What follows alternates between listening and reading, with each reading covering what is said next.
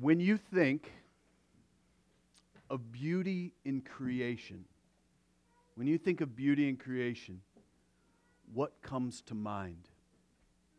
Not a rhetorical question. When you think of beauty in creation, what immediately comes to mind? Go. A baby, water, ocean, sunsets, snow? No. Trees. We look outside, this past last week, Laura and I were gone, obviously, to Mexico, and I'll tell you, there was nothing like looking outside and seeing the sun come up over the Gulf of Mexico, the oranges and the purples and the yellows, and it was just this absolute beauty. And there was also the crash of the waves. I think that's one of the reasons Laura wanted to go to Mexico and why someday we'll retire in, I don't know, Mexico or Florida, and I'll keep on doing gospel work. My wife will long to wake up every morning and hear the crashing of the waves onto the shore. There's something absolutely beautiful about the creation. But here's the next question. Where is the beauty of God most on display? Is the beauty of God most on display in those things that we just described, the trees and the nature that we see outside? Is it the mountains? Is it the crashing of the waves onto the shore? Is it found in the beautiful sunset or the sunrise? Is it found in a beautiful picture that's found in an art gallery? Is it something like that? If somebody would say, where is the beauty of God most on display, where would you point them? Oh, thank you. To us, the beauty of God is most evidently displayed in Christians. A man named Dane Ortland wrote a book on Jonathan Edwards, and the first chapter that in his book is an overview of the concept of divine beauty. According to Dane Ortland, he said this: to become a Christian is to become alive to beauty. To become a Christian is to become alive to beauty. A person who has become in Christ is able to see the world through a whole new set of lenses. He or she can see the beauty of God reflected in the world, even though the world is absolutely broken. In other words, there is no real beauty apart from God's beauty. But where do we see God's beauty most clearly displayed? I found this to be an intriguing question, and Jonathan Edwards has a compelling answer in one of his sermons. He says this: the supreme instance of divine beauty can be reflected in being reflected in creation is not in the sun or the Grand Canyon or a nightingale's song, but in a Christian. And Christian living is participation in God, in the supreme loveliness of His nature. And if what defines God supremely is His beauty or loveliness or excellency, then to participate in the triune life of God is to be swept up and to exude that heavenly resplendence. A Christian is one who is being beautified. Do you see what Dane Ortland and Jonathan Edwards are saying? The closest representation of the beauty of God, or the most beautiful thing in creation, is a Christian who reflects the beauty of God. Here's how Edwards said it in one of his sermons: that grace and holiness, that divine light and love, and that peace and joy that is in the hearts of the saints is the communication from God. Those are streams, or rather drops, from the infinite fountain of God's holiness and blessedness. 'Tis a ray from the fountain of light. So when we share in the beauty that is found in God, there is something absolutely beautiful about us. So as we look at Romans chapter 6, we see Paul is really addressing something about the beauty of what it means to be in Christ. A Christian who is in Christ and who lives in Christ in his or her daily life not only reflects the beauty of God, but there is something more that is happening here. Something more beautiful and more attractive that is as compared to all of creation. There's something more beautiful about being a Christ follower, about being God exalting, sin defeating, and a righteousness pursuing Christian. Sin is the pursuit of what looks beautiful, what looks attractive, what seems to appeal, but in reality, it truly is not. For example, imagine if you're reflecting back on your life and you're around the age of 80 and you're thinking back over all the decades, all the moments of your life. And as you think back on your life, is it more attractive, as you think back on your life, more attractive to be able to remember all the women or all the men that you slept with? Or is it more attractive to be faithfully married to one woman for your entire life?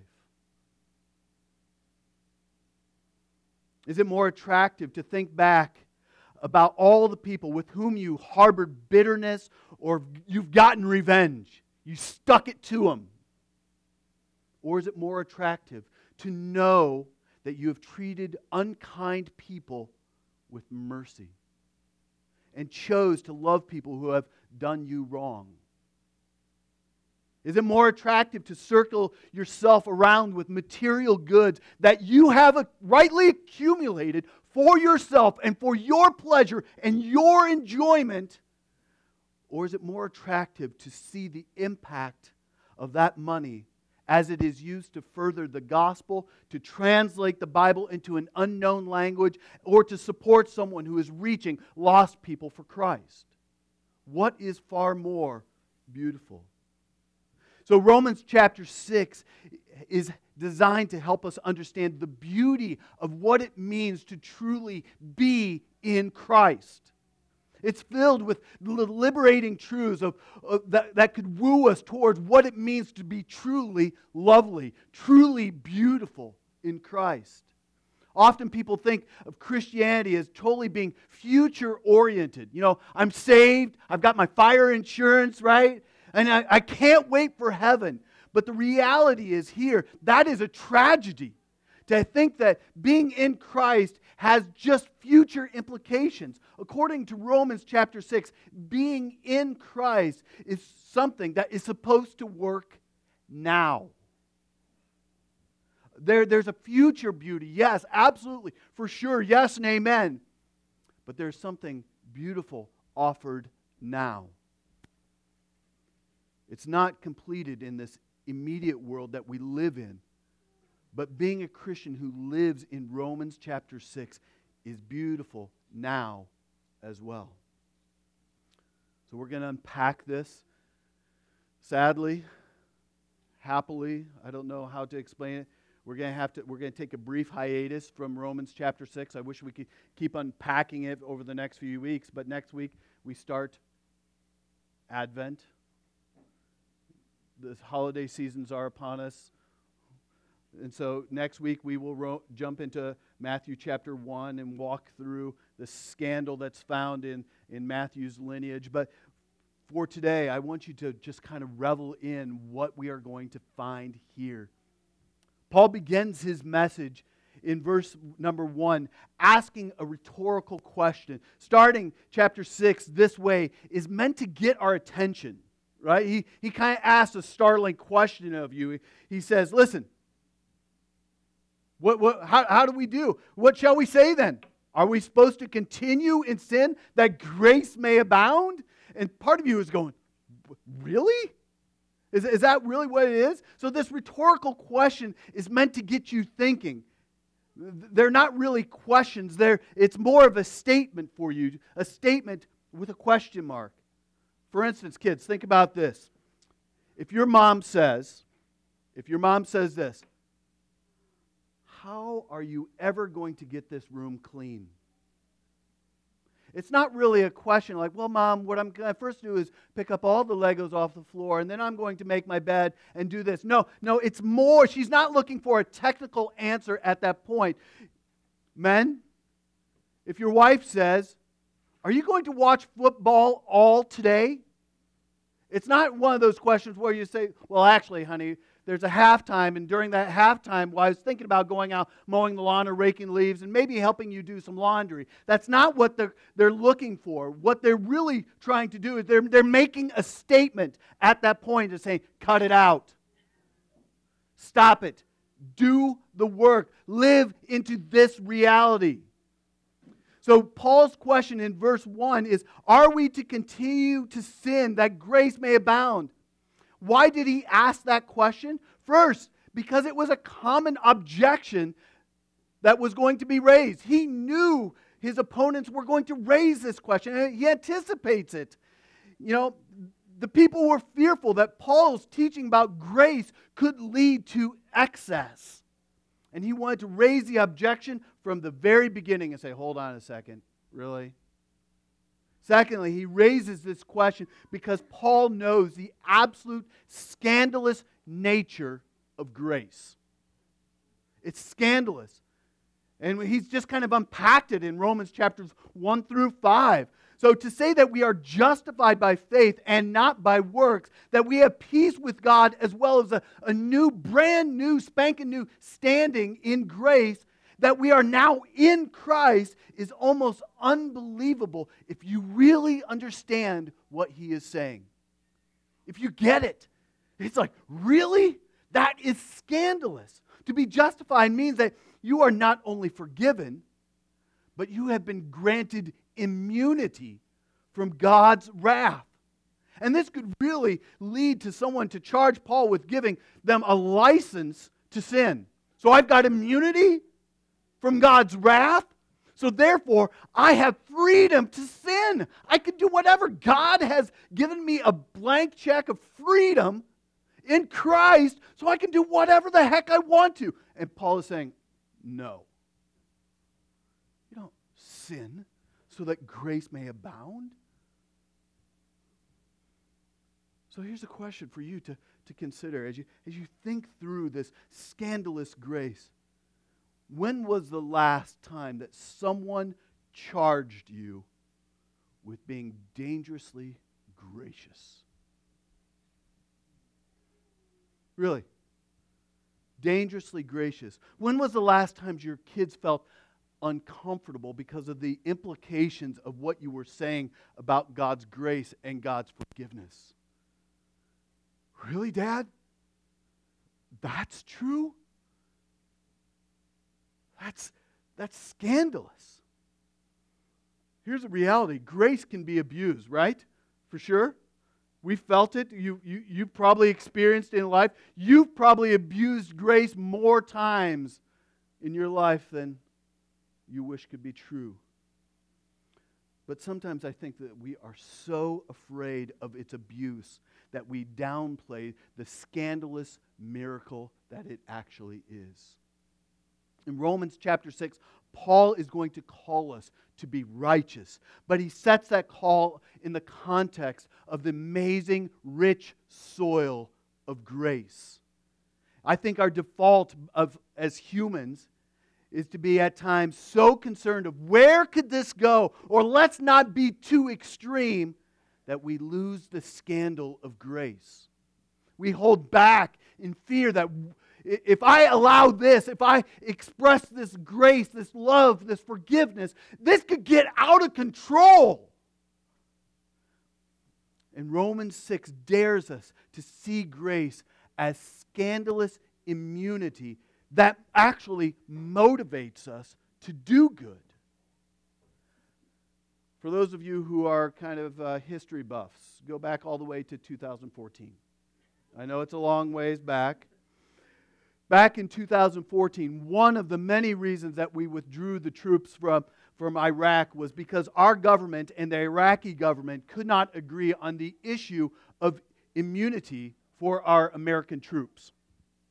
Our government did not want the American troops to be subjected to any kind of potential political gamemanship with trumped-up charges played out in a foreign country. In other words, we did not want our guys to be put on trial for the sake of political games that were going on overseas. And so the Iraqi government was concerned about what the troops might do, our troops might do, if they were granted full immunity, full freedom from prosecution. So with that backdrop, imagine the scenario if immunity could be used for good. What if immunity, the freedom from any kind of prosecution, served actually as a motivator? A motivator for you to help people, to serve them freely, and to get involved in the mess of their lives because nothing bad could ever be brought against you. Imagine a soldier who could use his immunity not to get away with the crimes, but to serve people without fear of being taken advantage of or being charged with a crime because of a misunderstanding. Or a convicted criminal who is granted not just a pardon, but a lifetime immunity, and who uses that brand new grace-filled freedom not to commit more crimes, but to minister to people who were trapped as he was prior to being granted full immunity. Friends, that's where we are. You have been granted freedom. You have been granted immunity. And that should propel you to dispense grace liberally on friends and neighbors and on our community. It would be understandable just to be kind of nervous about immunity, but it would also be powerfully used for good. And this is the theme of chapter 6 and why Paul starts with that rhetorical question. So he makes this strong statement after saying, so do we sin so that grace may abound? And his response is, of course not! By no means! And that is followed by what is the main thought for verses 1 through 11, which is, how can we who died to sin still live in it? And that's the question, honestly, that every one of you needs to ask. How can we who have died to sin still live in sin? Is anybody struggling with any sin this morning? Okay, the rest of you are liars. Every one of you, up and down each one of these pews, should be asking yourself, how can I, who have died to sin, if I am in Christ, if I have died to sin, how is it that I am still living in it? Please note that Paul is not making a command. Rather, he is declaring what has already been made true for a believer and identifying how it should work. The believer is dead to sin. Therefore, he or she should not live in sin. That is the very point. So what does it mean to be dead to sin? Romans 5 through 6. Sin is more than just being just the specific and individual things that human beings would do to break God's law. Sin is described in these two chapters, 5 and 6, of having power over human beings. Let me show a few examples, both in what we've studied and what's going to be coming. Sin came into the world through Adam, and death spread to all of mankind. Sin reigns in death. Human beings are enslaved to sin. Christians are told not to let sin reign in our lives. Christians are commanded to not present their bodies to the control of sin. The rule of sin should be resisted as Christians. So clearly there's a sense in Romans chapter 6 that we are talking about more than just the specific daily sins that we commit. To be dead to sin means that the power of sin, the very power of sin in your life, has been so altered for the person who has experienced God's grace. Paul uses very strong and uncomfortable words for some of us. Death. To communicate something very significant. Something very significant has happened in a believer's relationship to sin. After all, dead men and dead women cannot, should not sin. They are dead.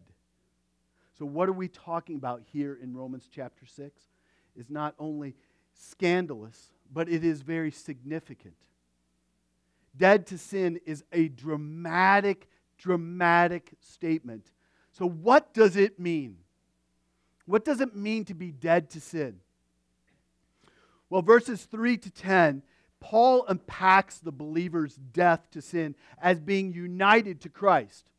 As I shared with the worship team this morning, this idea of being united with Christ, the union with Christ, is one of the most underestimated, understood theological concepts or theological realities for most Christians.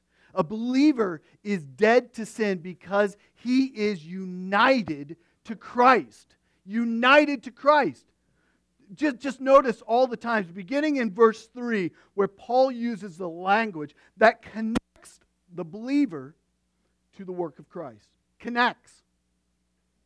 Baptized into Christ Jesus. Baptized into His death.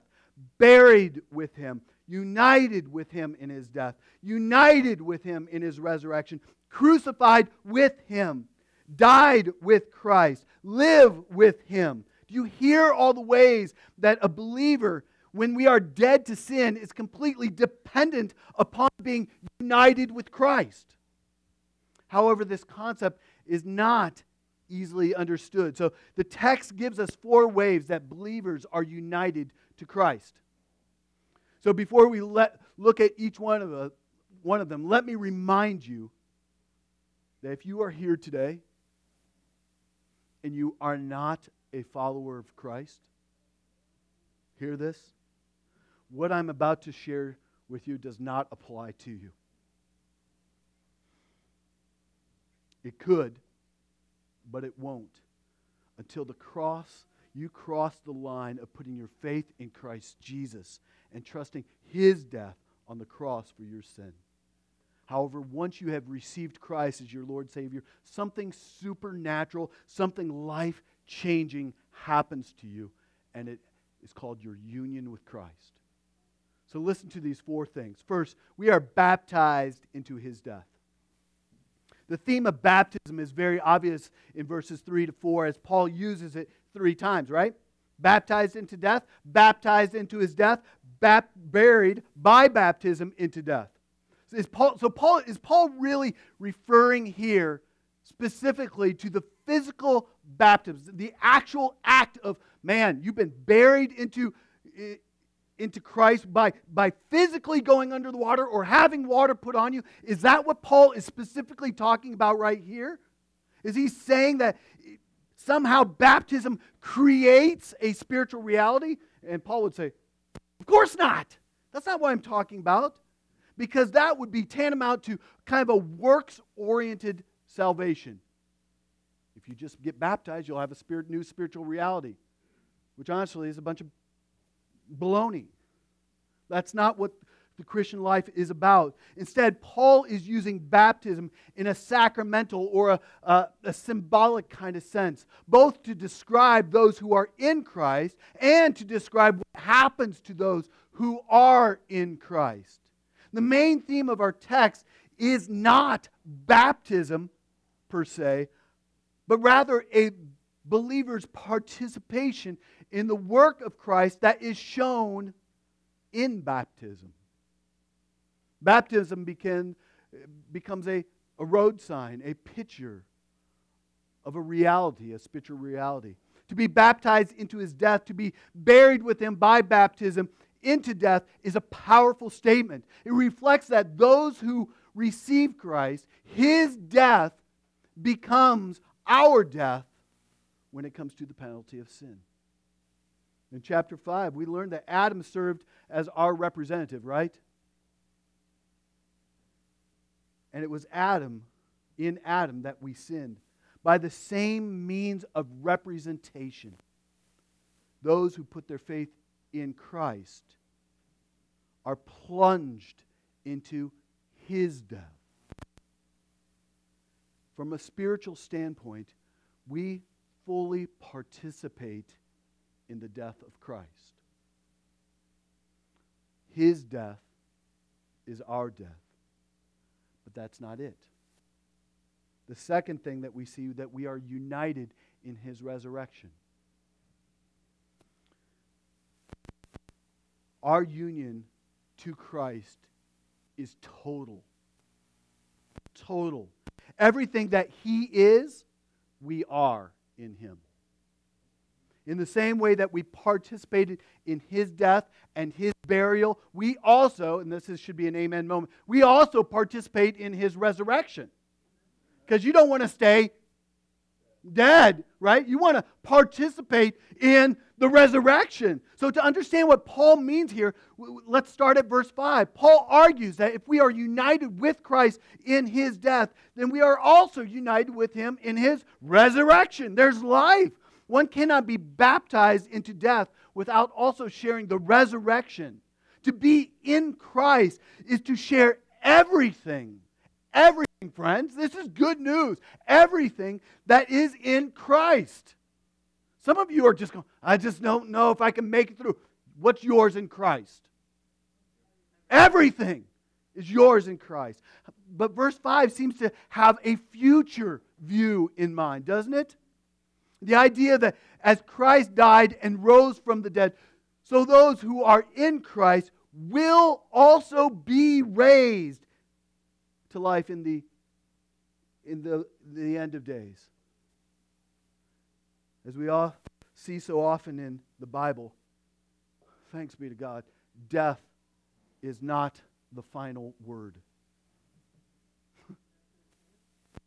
Christ will, in the end, raise all who belong to Him so that they can live forever with Him.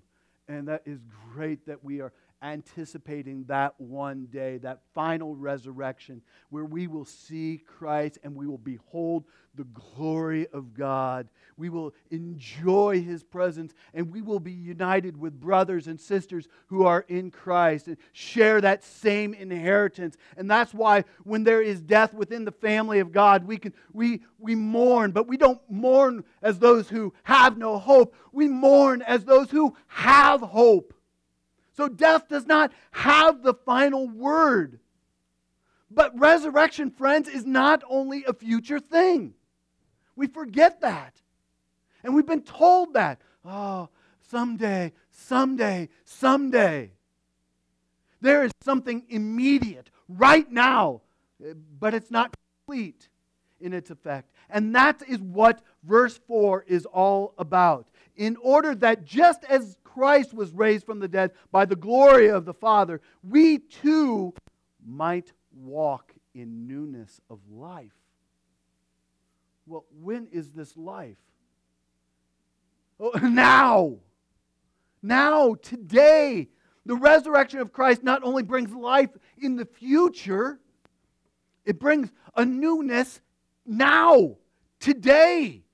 Right where you are at, in your situation, in your hopelessness, in your sin, in your depravity, in your loss of, oh God, can I make it through? And Christ is saying, yes, it is yours today. Walk in the newness that is in Christ today.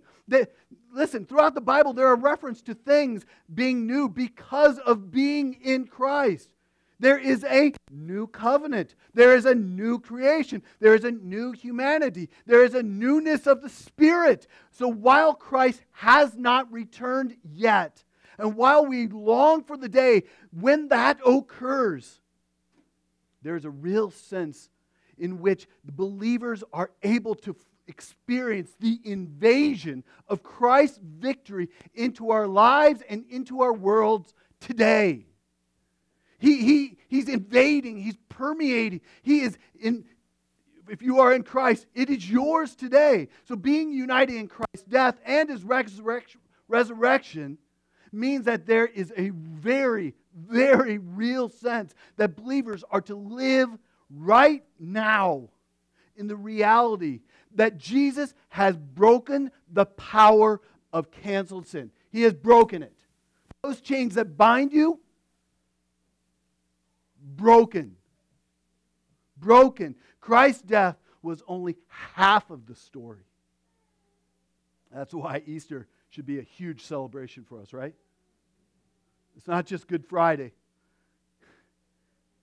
Almost every day we should have that common greeting. He's risen? He's risen indeed. And it was like, yes! Because that's mine right now. Christ's death was only half the story. His death paid for the penalty of sin, but His resurrection validated the fact that God's wrath has been totally satisfied. The empty tomb says that the cross worked. It worked. So resurrection means that sin no longer has power over you. Hear that? It does not have. I just can't push through. I can't do this. I can't. What kind of Christ do you serve? What kind of Christ died for you? He has canceled, He has paid for that sin. The tomb is empty, and you can live into the newness of life if you are in Christ. And that, friends, is not just good news. That is the best news. But we move on to a third way of how Paul describes our union with Christ by connecting the crucifixion of Christ to the crucifixion of the old self. So we are crucified with Him. He's already made that point that we've died with Christ, right? So how is this any different? Paul's end game is freedom. Think about that. The end game is freedom. And some of you are going, yes, I long for that. I have been chained down and somehow, okay, I get the resurrection thing, but somehow I am still feeling chained down and I have no freedom. And we see that very clearly in verse 7 where he says, for one who has died has been set free. Been set free from sin. Union with Christ is not only about union. Romans chapter 6 is about union with Christ that brings new life, a free life, a beautified life. Totally free life. Notice how this is stated after the phrase, in order that, in verse 6. There's two glorious outcomes, and they are linked together. That the body of sin might be brought to nothing, and so that we would no longer be enslaved to sin. Some of you, in very specific kind of hidden and dark ways, know what it means to be enslaved to sin, don't you? Right now. Enslaved to sin. And they're the kind of things that we don't want to talk about right now, right? If I, hey, tell me about how you're enslaved to sin, you're going, I don't got any problems. It's not safe right here. But the reality is, Paul's vision is that sin would lose its power so that believers in Christ Jesus could truly experience freedom from the enslaving power of sin in your life. That's his vision. He wants you to experience freedom. He wants you to experience life as it's meant to be. But what does it mean that our old self was crucified with Him? It's referring to that categorical characteristic of being in Adam. The old self is in Adam's nature, right? And that's in you. It is the individual connection to the curse, to the guilt, to the penalty of the fall. I'm in Adam. It is a natural inclination in your life to allow evil and sin to rule your world. It's the way of thinking, of acting and feeling that is part and partial to what is broken and what is wrong in this world. The old realm, friends, has been defeated. Along with the old realm, there's an effect on the body. And this is where Paul gets really, really practical. To say that the body of sin might be brought to what? Nothing. The body of sin is going to be brought to nothing. Means that the location where sin expresses itself, the body, has been rendered as no longer in charge. No longer in charge. The body is what rules those who are in Adam. The flesh is what rules those who are in Adam. But those who are in Christ Jesus, the body, while not fully redeemed, not fully whole, not fully right, is no longer the master. Here's how it's stated in Romans 8, 9, and 10. You, however, are not in the flesh, but in the Spirit, if in fact the Spirit of God dwells in you. Anyone who does not have the Spirit of Christ does not belong to Him. But if Christ is in you, although the body is dead because of sin, the Spirit is life because of righteousness. The body and its connection to being in Adam is no longer in charge. And the effect is that we are no longer slaves to sin. And some of you are going, I have been waiting to hear that. I need to hear that. That I am no longer a slave to sin. Because of being in Christ, you can experience freedom. So while sin is still present in our lives, right? You know it is. I know it is. It is no longer our master. Sin is no longer your master.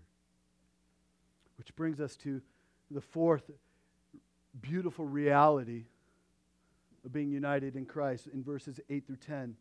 The final union statement is a summary of what we've already heard about the resurrection, but with one little kind of addendum.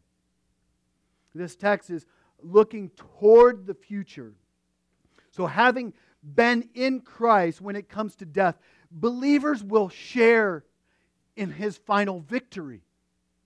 Think about that. Verse 8 states it clearly. We believe that we will also live with Him. But it is in verses 9 and 10 that adds something new. There's an assurance in these verses. Verse 9 declares that the post-resurrected Christ can never die again.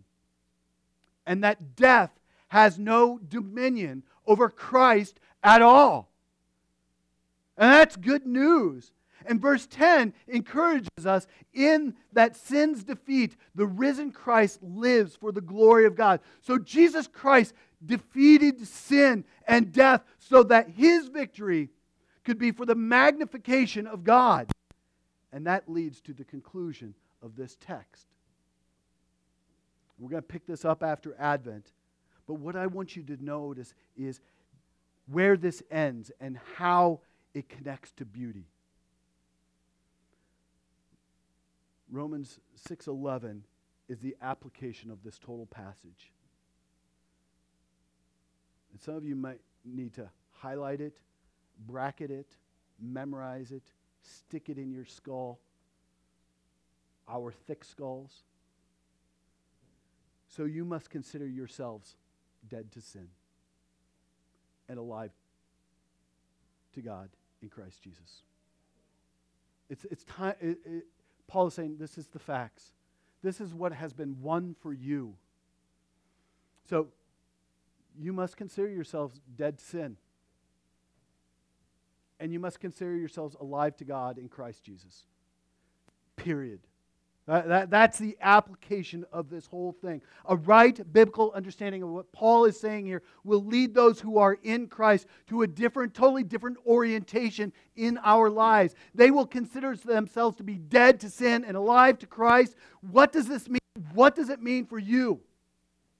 First, it means that you will need to consider whether or not you are in Adam or in Christ. Those are the two theological, biblical categories. Where are you? In which camp are you? There's no middle ground. Are you in Adam or are you in Christ?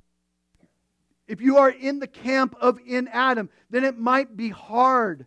You might try as hard as you want to, but there is really no ability to truly change. Sure, you can go to a class. Sure, you can read a self-help book. Sure, you can have all kinds of people patting you on the butt and encouraging you along the way. But no real, deep, lasting spiritual change is ever going to take place. The Bible says that even right now you are under judgment, that you are guilty, and you are in eternal danger. Nothing that I've talked about in regarding to being in Christ applies to you. Nothing. So I would ask you to take a careful look at who you are. And maybe today would be the day when you would open your heart to Christ and receive Him and become in Him. But secondly, this text helps believers understand temptations and sin. It helps us see that even after receiving Christ, we still battle with sin.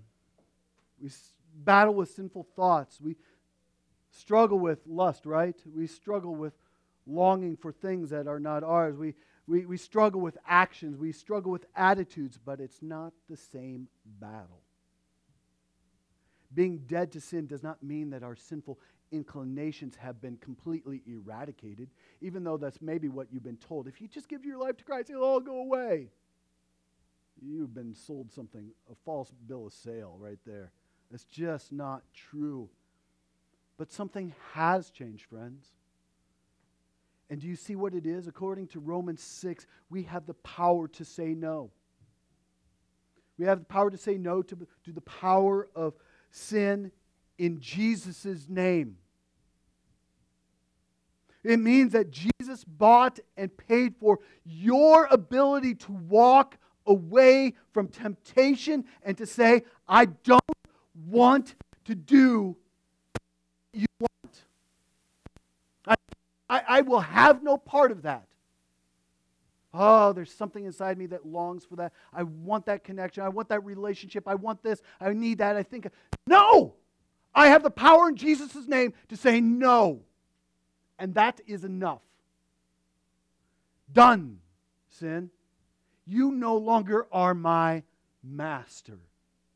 I have a new one that has not only conquered you, but is reigning, and I share in His victory.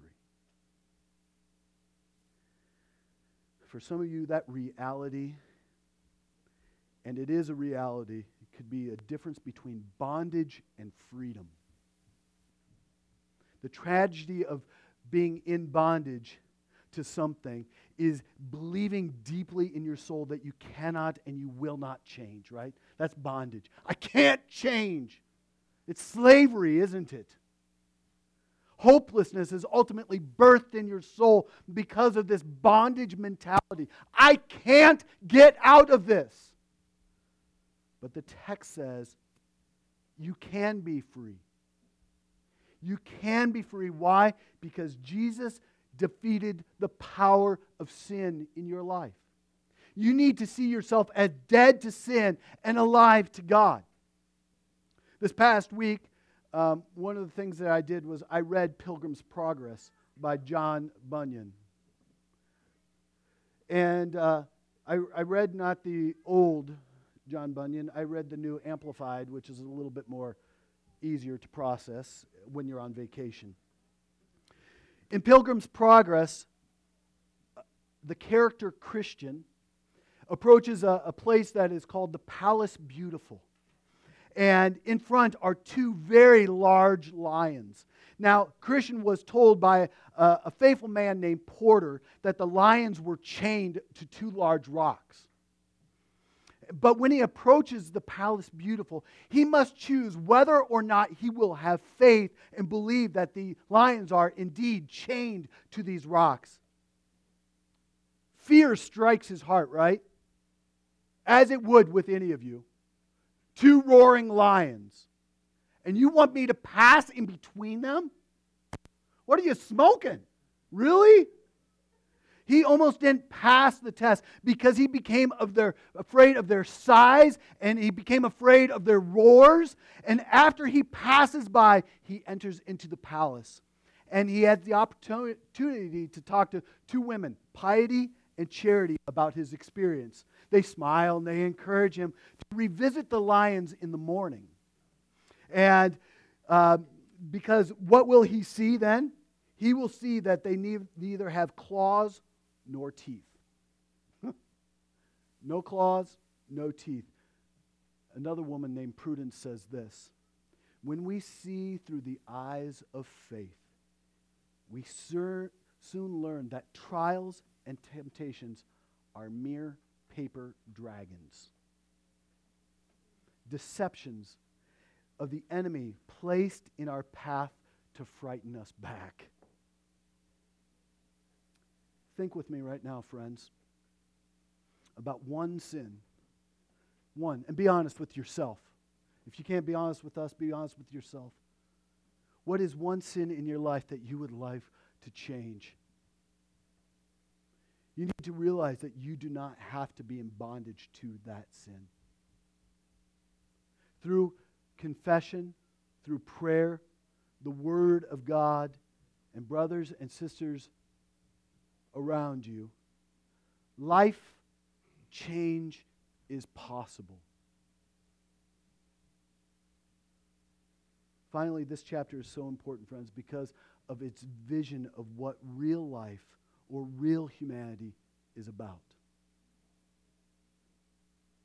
A life that is dead to sin and alive to God is the best life after all. This is the best life now. Not what some bestseller might sell you. This is the best life now. Paul wrote this section of Romans not just so that you could know what it means, just so that, not, how do I say this? He wrote it not just so that you would know what it means to be in Christ Jesus. He wrote it so that you could be truly alive. He didn't give it to you as just like, okay, here's the facts out here. It's not just about that future you. It's the you right now. You see, there's nothing more beautiful. There's nothing more compelling. There's nothing more attractive. There's nothing more thrilling than seeing the power of the gospel lived out in your life. You want to know one of the most thrilling, engaging evangelism techniques? Living this way. You don't need another track. You don't need to take another class. You don't need to have the Romans road memorized. Some of it is living into the very reality that in Christ Jesus, this is my reality. And there's nothing more beautiful, more powerful, more compelling than a person whose life has been changed by the gospel. You want to see the church grow? Live into this reality. Let me tell you how sin has been canceled and its power is no longer over me. You know what? In Christ Jesus, it could be true for you. As Christians, a Christian is one who is being beautified, friends. By the power of Christ and by being united with Him. Those who trust in Him are plunged into His death. And they are raised with Him to new life. So one of the reasons that we practice and celebrate, and I want to see more of this as people come to Christ. No, I want to see this. How about the first time? somebody who's come to Christ for the first time. I want us to celebrate. We talk about celebrating 15 years of marriage. How about celebrating new life in Christ? Huh? Giddy up. I would love us to celebrate it because there is a powerful thing of seeing and hearing the way the union with Christ changes absolutely everything. There's nothing that cannot be changed. Nothing. So a Christian, by his or her union with Christ, is dead to sin and alive to God, and there is absolutely nothing more powerful and beautiful than that. Amen? Let's pray.